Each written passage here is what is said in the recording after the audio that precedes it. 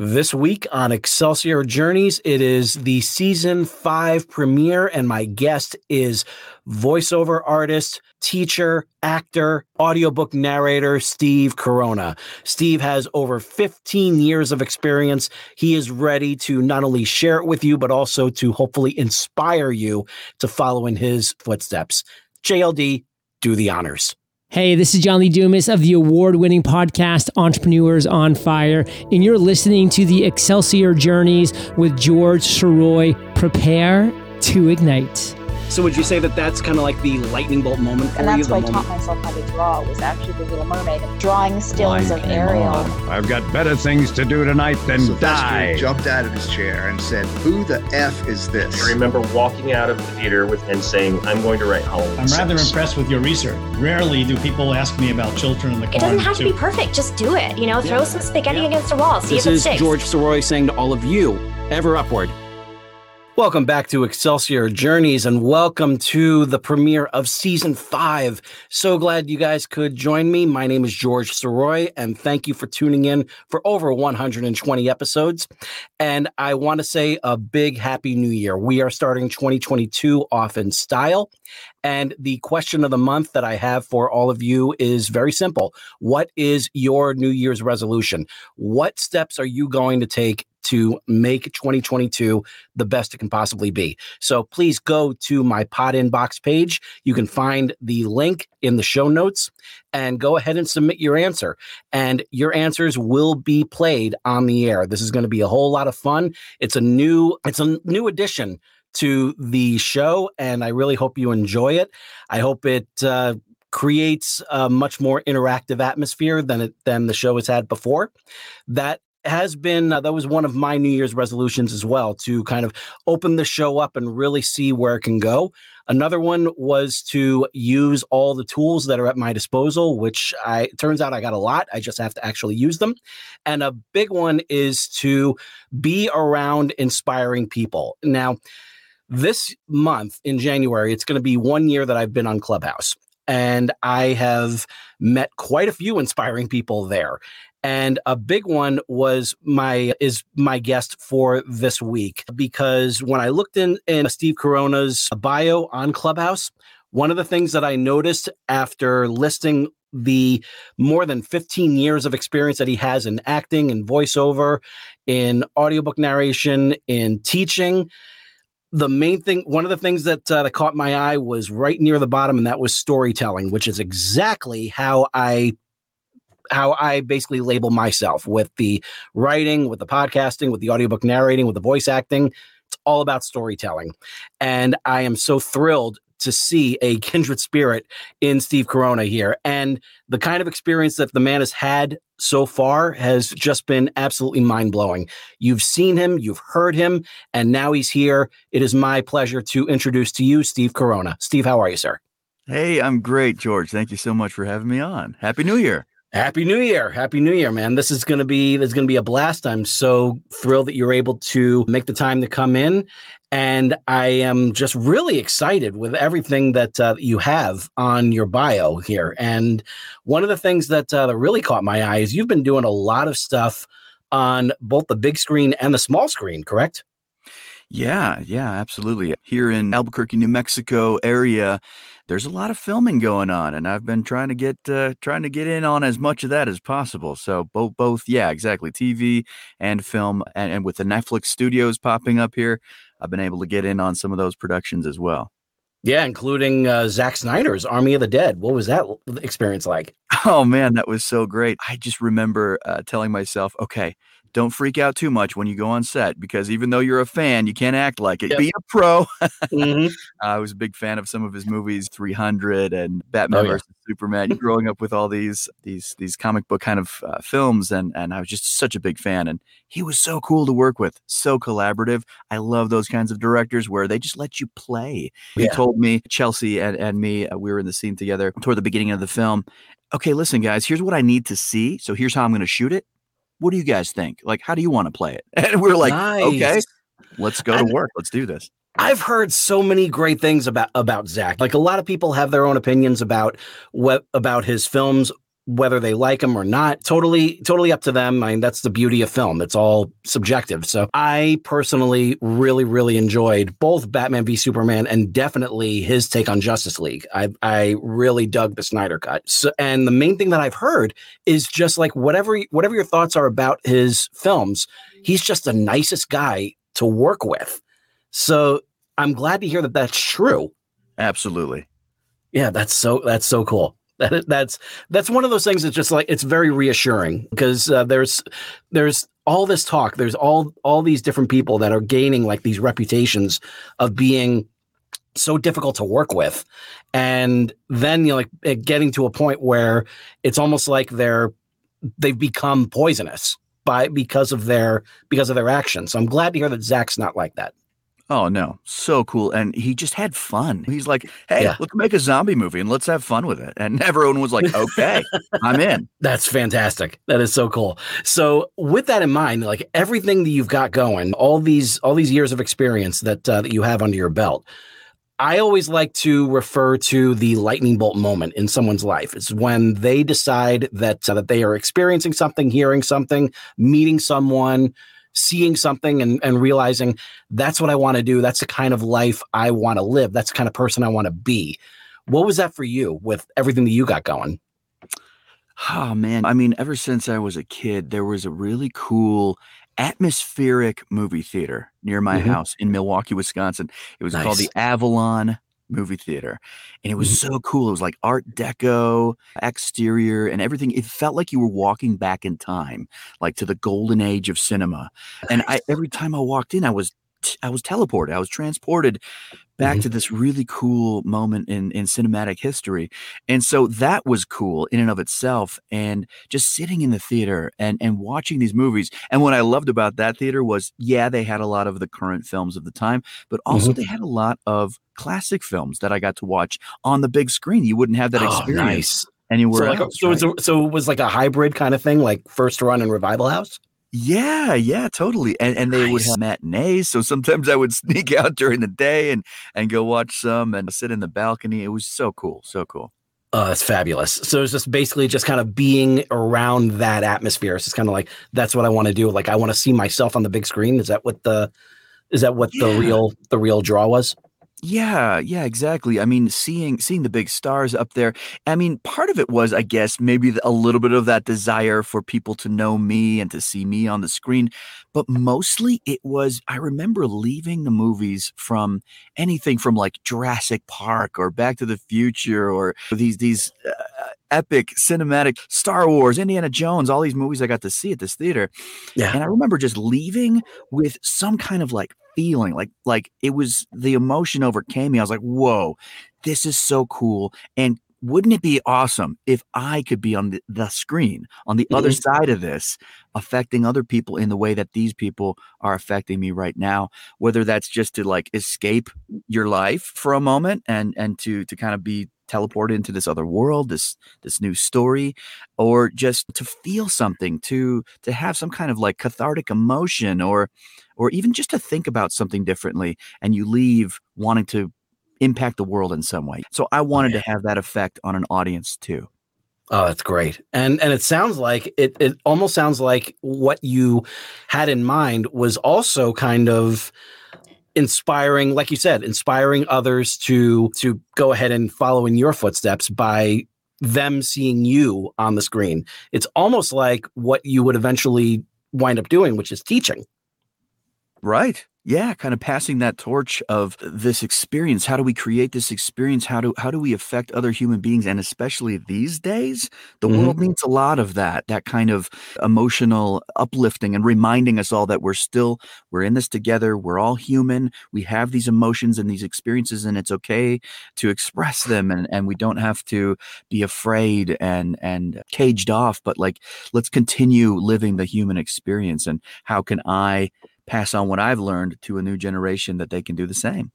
Absolutely. And considering that we're almost 2 years into this whole pandemic and everything, and how that's changed the distribution basically of film in a way that we never thought would wind up being the case. What are your thoughts about people basically just kind of feeling that same sort of inspiration, but on a smaller screen. Do you feel like they're going to get the same effect, or do you feel like it needs to be in a place like a movie theater in order to really kind of feel that pull? Yeah, no, that's a great question. Because I've had the experience of being on both sides of that, I find myself, I don't know, I really, really love that kind of grand scale of working on a movie, whether it's a Western like The Harder They Fall that I was just in, or something more indie. It doesn't matter to me, but that kind of experience as an actor is just, there's no replacing that. It's just so magical. It brings me back to my childhood of seeing those movies on the screen at the Avalon, and I know that experience is still translated today. Even now, when I'm going to the movie theater and I'm watching movies, I still have that kind of childlike excitement, like right up to the movies experience. And yeah, it's sad that movie theater attendance has declined, and with the pandemic and everything, places have had to be shut down for periods of time. But now I think they're slowly starting to open back up. So there's no replacing that experience. Like some movies need to be seen on the big screen. They were made for that. Like the Spider-Man movie I just saw, right? It's like I still haven't seen it yet. Like, I mean, hopefully by the time this is live, that will be different. But as of right now, as of the day that we're recording this, December 29th, I still have not seen the damn movie. So really, and I've been doing a really good job of avoiding spoilers. So I'm really, really hoping that I can keep doing that, because it sounds like something that just like you said, I need to see this, and I need to see it on the big screen. Right. Exactly. Yeah. But as far as the small screen, and especially the really small screen that almost all of us carry in our pocket every day, that's been an interesting thing too, seeing that evolve. When I started this back in 2006, that wasn't so much the case. I mean, TV shows were still mainly shown on TVs, right? And so it was kind of like the medium screen. And now it really is. Shows are being made specifically for the super small screen that is our smartphones or tablets or whatever. And so that's been an interesting thing, just kind of observing that, watching filmmakers and how they shoot things specifically so that it's more visible on a smaller screen. So that kind of storytelling, it's still a lot of what we do as actors. It's still all the storytelling stuff. It's just on a much smaller, more intimate, in your face kind of in an environment in which you're seeing all this unfold. So I try to be conscious of that when I'm shooting TV shows. Like, okay, you really can't overdo it. This is totally anti-theater. This is not big projecting everything to the back row. This is like, I'm really having a close and intimate conversation with whoever I'm talking to, and let's pretend there's not a camera right here. So that's are they doing like weird. So for the more like indie films, like the smaller films, would you say they're like more tighter close-ups? I think so, because if you don't have the budget to allow these massive cinematic backdrops and CGI and everything, you kind of almost have to shoot a lot more close up, but that's fine. That's cool too. I think the actors almost prefer that a lot of times. At least I do. I like getting those close up shots where it's like, oh yeah, that is Steve, and it's not like I think that's Steve in that crowd of a million people. I know that well. I know that very well. So when you decided to make this move into entertainment, was the acting like the first and foremost version that you jumped into?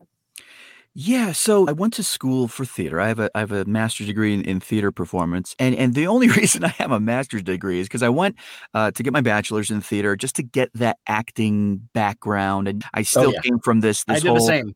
I did the same. The old school thinking. I have my BA in theater arts with a concentration in acting. So that was understand. Yeah. Oh yeah, exactly. So I wanted that experience and the kind of classroom experience. And what I loved about my program was it was very hands-on. It was very, okay, here's the theory of how to do the thing. Now let's get you on your feet and actually do the thing. Yeah. And so I liked that, but I still wasn't quite prepared after my bachelor's. I was like, I feel like I need a little bit more.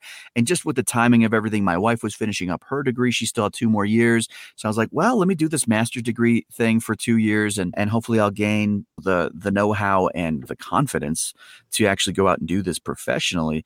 And nice. I'm thankful for it on one hand. On the other hand, I was like, man, I gained so much more when I actually got into the industry and started just getting on sets as an extra, as a stand-in, just being there and learning on the job. there's no replacing that. I learned more probably in like 6 months of doing that than I did in my 2-year program. There's value in everything, right? So yeah, I started in theater, and I still have a love for theater, and I do it every now and then whenever I can, whenever my schedule allows, if it's a show that I'm really into. But yes, started in theater, and then I got into the film and TV business because down here in New Mexico, and that's a funny thing too.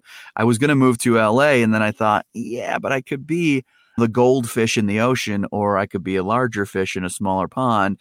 And I had heard New Mexico's film market was growing a little bit. So I thought, well, maybe at least try it out. And here I still am. I tried it out and I stayed. Yeah. I know exactly what you mean there, because I used to live in New York. I spent 17 years in the New York, New Jersey area. And when my wife and I decided to make the move to St. Louis, where her family is, that was one of the things that I was thinking about. Was I feel like I was just lost in the shuffle in New York. There was nowhere else to go. It's kind of like when you're standing there on the bottom of a staircase, and there's the top of a staircase that's right next to you, but there's no way in order to like get up there. The only way to get up there is with the experience, and the only way to get experience is to not be in New York. So you got to kind of build up your name and build up everything that you do piece by piece by being not there. And so that was something that I learned pretty much the hard way.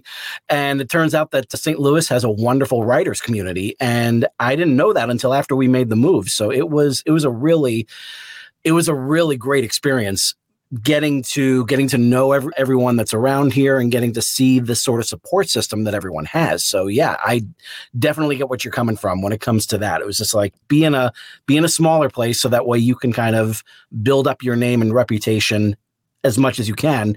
And so that way LA will take more interest in you because you have the experience to back it up.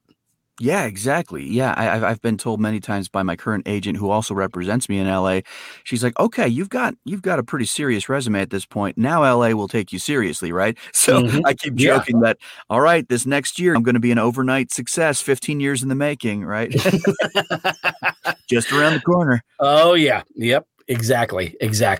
And so having done that, having that acting experience, you've also gotten into voice acting, you've gotten into podcasting, you've gotten into audiobook narrating. So tell us a little bit about piece by piece how you got in there. Sure. Well, I think it was about the time 2006 when we moved down to New Mexico, and I started getting into the film industry, started getting out to some auditions there. I've always been interested in many things, right? I've always kind of called myself, I always hated that phrase, jack of all trades, but master of none. Yeah. I don't like that, because I'm more like a jack of all trades, master of some. I like to try a lot of things, and I'm pretty good at several of them, but that doesn't mean that I'm, the greatest at any one or the other. So I don't know. I'm a Renaissance man. Nothing wrong with that. Nothing wrong with that at all. Because I was interested in all these different areas, I kind of just dove into everything all at once. I was like, okay, there's the film thing. I'm going out for as many auditions there as I can. There's the local theater community. I'm getting in there, not only acting, but I'm starting to do some dialect coaching, working with the casts, helping them with their accent work. And I'm doing this voiceover thing. And so I had no idea what I was doing, George. Nice. I just dove in. I had a friend, thank God, that I had met on a film set, Eddie, who is a sound engineer. And I said, hey man, I really want to get into this voiceover thing. Can you help me out? Like, I don't even know where to start, what equipment to get. What do I need to do? And thankfully, super nice guy. He gave me his time, and we sat down, and he helped me put together a package. My beginning voiceover studio cost me like, I don't know, $350 or something, nice. Which is fairly cheap for decent equipment. And I dove in. I got onto the pay-to-play sites, and within, I think, about 3 months of I was auditioning, trying to learn. And that's the key part, is I always try to be open and honest and humble enough to accept the fact that I don't know everything. And every opportunity that I audition is an opportunity to learn and to grow and to be better next time. So I tried to keep that in mind. And listen, 3 months, it feels like forever. And there was times when I was like, oh, I'm just going to stop. I'm not getting any traction. And then finally, it was so funny because I just put up a sample. It wasn't even auditioning for a project. And I thought, okay, I need more samples on my profile. So I did a little recording. I thought, what's a book on the shelf that everybody has? So I grabbed the Bible and I just opened it up and started reading from the beginning. And it was like a short 2-minute sample or something, maybe even less. And I just posted it. It's just me reading, just trying to engage an audience. And then all out of the blue, this publisher contacts me. And I think they were out of Austin, Texas. And they had this boutique audiobook publishing company. And she said, hey, we love that sample that you read from the Bible. Nice. We like your tone of voice and your delivery and everything. Would you be interested in doing some abridged classic titles? Of course. I was like, yes, of course. So I think about 10 or 12 with them, and that kind of ran its course. But that got me interested in audiobook narration right off the bat. That was one of my first paid voiceover gigs. Was the audiobook narration. So I thought, okay, that's interesting. And I started thinking, why do I so naturally lean towards this? I've always loved reading out loud. Yeah. So it made sense to me. I'm like, I love reading stories out loud, and I'm a theater actor. So I want to read to an audience, not just to myself quietly. Right. So that always made sense to me. Anyway, so I did that. I got to be involved with some cool animated projects. I did this one. It was a animated golf film for kids, teaching them how to golf. Oh, fun. Yeah. And I was like 12 or 14 characters, different golf balls and golf clubs in the bag, and all talking to each other. I felt very schizophrenic in the booth. So trying to keep up with all the different voices as you're doing it. Yeah. So yeah. So a lot of it was through the pay-to-play sites. A lot of it was kind of word of mouth locally. I got to narrate a documentary about MMA, mixed martial arts. Yeah, which is totally cool because I'm not in that world at all. Yeah. But because of this person knew this person who was the director of this film, and he was last minute scrambling for a narrator, I was like, are you kidding me? Like the week of of the release, and you still haven't even recorded the narration. So he had me come, and we cranked it out in like 2 days. He did the edit, and then I got to go to the premiere, which was cool, and meet all these fighters that I had seen in the movie as I'm narrating. And I'm like, oh, that's cool. Get to meet these guys in real life. So stuff like that. It's like word of mouth. This person knows that person. So it's so important to continue to build my network and the people I know. It's like they always say, right? It's who you know. Exactly. And for those listeners who aren't as in tune with the voiceover world, pay-to-play sites, it's a very interesting setup with that, because basically it's exactly what it sounds like. You put down your monthly fee, and you have access to all these different places where you can audition, and you're basically just churning out one audition after another, because they have about 90 to 100 auditions to listen to. So it's very easy to get lost in that shuffle. So did you get some success from those, or was it just a matter of using that to kind of build up your audition repertoire? Yeah, I always say that the pay-to-play sites are really good paid audition practice, because that's true. If nothing else, you get that out of that experience. And it's great. You're right. I get still, I'm looking at my inbox, and I've got 20 auditions that were just sent today. I'm not auditioning for all of them. It's just like your profile matches this particular job, and so we're offering it up to you to audition for it. So it's really good audition practice to hone those skills. And like I said earlier, if you're being honest with yourself and you're listening and you're trying to learn something and grow and make every audition better, it can really, really help you to kind of move yourself forward to that level where you're ready to finally be booked, right? But yes, I have booked some work off of those, some explainer videos, e-learning stuff, audiobooks. There you go. Tends to be most of the work that I've gotten. A couple smaller commercial spots. But yeah, so that's kind of led to the realization of, okay, this is good and I can get some work here. What else can I do beyond this, right? Yeah. And so then I started really leaning into the whole networking. I'm like, I love talking to people. So I'm going to get to know people. I'm going to meet people. Like you mentioned earlier, Clubhouse, you and I met there. I've met so many cool people there, and just all these other social platforms. Clubhouse seems to be my go-to, because it's speaking my language. Yes. It's speaking. That's what it really comes down to. You can fit in as much as you can on Twitter, but at the end of the day, being able to actually communicate with other people, that's such a key aspect of that site's success. And I'm so glad that my friend KM Robinson sent me that invite. I am forever indebted to her for opening so many doors just by letting me come in and have some fun. So yeah, it's something that I hold in very high regard. I love this app. Absolutely. I couldn't agree more. Just hosting the rooms myself has been a great experience. It's kind of like being a podcast host, right? In a way, you get to propose questions, interview guests, open it up for discussion. It's really, really cool. I really like that. And then I love popping into other rooms where I'm the guest and I get to come up and share my thoughts. It's really, really cool.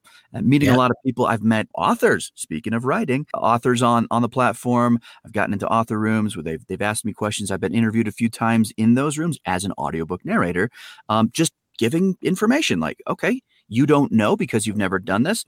Let me share my experience. This is what to expect on your end and working with an audiobook narrator. What does that look like? And so they've been very grateful for that. And I've met some authors who now want me to narrate their books. So great. There you go. And yeah, there are a lot of authors that are out there that are willing to actually put up the money for it and not just rely on the royalty sharing elements, which they do help. They do very much help for people that are really kind of up and coming into that field. But at some point you got to take a step back from that and just say like, okay, I could really use some payment now. So, exactly. So with that, so having done all that, like all the voice things and everything that you were doing regarding voiceover, regarding animation, which is awesome, regarding audiobook narrating, then podcasting came into play, correct? Yeah, so it's interesting. My business partner, Michelle Campbell, and I, we co-own a business. It's called Southwest Voices. It's an online voiceover training company. Yes. And we launched that in 2020. And from the very inception, we thought, we got to have a podcast that goes along with this. It just makes sense, right? Okay. Well, guess what? We still haven't launched it yet, but we've recorded some episodes. We're working on it, George. I'm going to follow your lead. I'm going to learn from the best here. And we will get that launched in 2022. That's a promise. That's great. I've been interviewed on a lot of other shows too, yours included. So yeah, it's been great. There you go. And so yeah, I'm definitely holding you to that to make sure that happens. Because based on everything you've done, tell us a little bit about Southwest Voices, because like that sounds like a real great way that you're already giving back to the community. Yeah. So it was 2020, right? The world got flipped upside down. Yeah. My friend Michelle and I, we actually met on a TV series for Netflix called Daybreak, where we got to play zombies. That in zombie movies, usually it's just growling. But in this one, it was really an interesting take on the whole zombie genre. Just a spoiler alert. The adults all got turned into zombies and the kids didn't. And the adults, they had like burned into their brain the last thing that they said or like the last thought they said before they got zombified. And so I'm going to get solar panels, but I'm going to wait until the price drops. Right. And so like, I would just keep repeating. It was so ridiculous. And then I go eat a kid. So oh jeez. It was nuts. I got to meet Matthew Broderick on that show, so that was cool. Nice. Yeah, he was one of the stars. But anyway, so Michelle and I met there and we started talking. Oh yeah, it turns out we both have a decade plus of voiceover experience each and in different areas, right? Hers was more animation commercial. Mine was more audiobook, accent type stuff. I'm definitely very much a character actor. And so we had that initial discussion, and then it kind of how initial discussions happen. Like you get kind of interested and then sort of life happens and then you come back to it later. And, hey, you remember that conversation we had? And so each of us had taught at other places. And finally we thought, what? Why don't we just start our own thing? Like we work really well together already. We're kind of on the same wavelength of what we want to offer. And so we thought, okay, it's 2020. Theaters are being shut down. Live shows. A lot of filming was shut down or at least postponed. So we thought, okay, we're seeing this massive influx of actors who had never done voiceover before and wanted to learn how. And so we thought, okay, here's our opportunity to help those actors. So we really started Southwest Voices. And again, the name is because we're located in the Southwest here in the Albuquerque, New Mexico area. So we thought, I don't know, it's kind of fitting. We started it with the intention of helping new voice actors or actors who just had never done this before to learn the skills of how to actually even pursue voiceover. because it's such a weird thing in and of itself. It's this kind of secret industry that unless you're in it or someone who is, there's a lot to learn. So we thought we would do that as a way of helping these actors to still use their acting skills and to have that creative satisfaction of acting, just not in the media that they were used to because they couldn't have live audiences and like on film sets. It's something you can do from home. So that's why we launched it. Yeah. And it sounds like what you had in mind, the main mantra, it sounds like, is the thing that's going to be, I hope, driving a lot of people in 2022. Start your own thing. Just the fact that you said that is something that I really, really hope a lot of people here can take and run with. So if that person is looking to kind of chase their own passion, and their passion just happens to be either voiceover or acting or animation or audiobook narrating or whatever, other than jumping in and taking a class, what do you think is the first thing that they should do in order to kind of make that dream that much closer to a reality? Well, I mean, it sounds maybe too simple, but I always tell anybody who asks me these questions before they even take my classes, like, oh, where should I start? Of course, we have a resources page. We direct them to a lot of other really good people who have been doing it longer than we have. So there's that. Look everywhere, scour the internet, but also just pay attention to what it is that you want to get into. If you want to get into movies, watch a lot of movies. See how they do what they're doing. If you want to get into animated shows, watch and listen and pay attention to what kind of voices fit specific kinds of shows or specific kinds of networks, or that hit target audiences, different demographics that are watching these adult animated shows versus little kid animated shows. Obviously, very big difference in the types of characters that are in those shows. So really just immerse yourself in whatever it is you want to get into. Pay attention. Commercials. Watch and listen to a lot of commercials if that's what you want to do, right? So whatever it is you want to do, audiobooks, go listen to a bunch, see what makes the ones that are being produced and being praised and winning awards, what makes them so good, and then steal from those. I always say, people are like, well, what's your acting method or your technique? You're like, do you subscribe to the method, or do you follow this teacher or that school?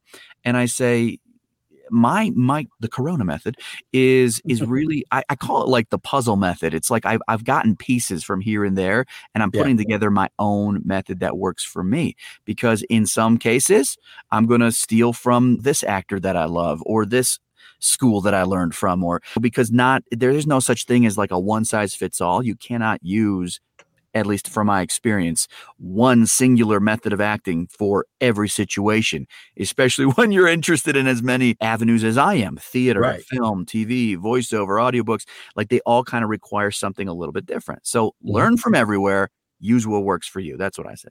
Excellent. Excellent. And with that in mind, like everything that you've got going with film, with television, with voiceover, with animation, with teaching and everything, this is going to be the good version of the coronavirus that will hopefully spread around. I like that. So where can, other than Clubhouse, where can my listeners find you on social media? I'm trying to be on Twitter more, so you can find me there. Just I think it's the same handle, the Steve Corona, as it is on Instagram. So you can follow me there too. I'm not as active on Instagram, but I'm trying to lean more into Twitter, and I'm on Clubhouse every week, almost daily. And those are probably the best places to find me. Yeah, and then just check out southwestvoices.com. Excellent. Excellent. I cannot think of a better way to start off 2022 than talking with Steve and getting that real big piece of advice that he has for everyone, which is start your own thing.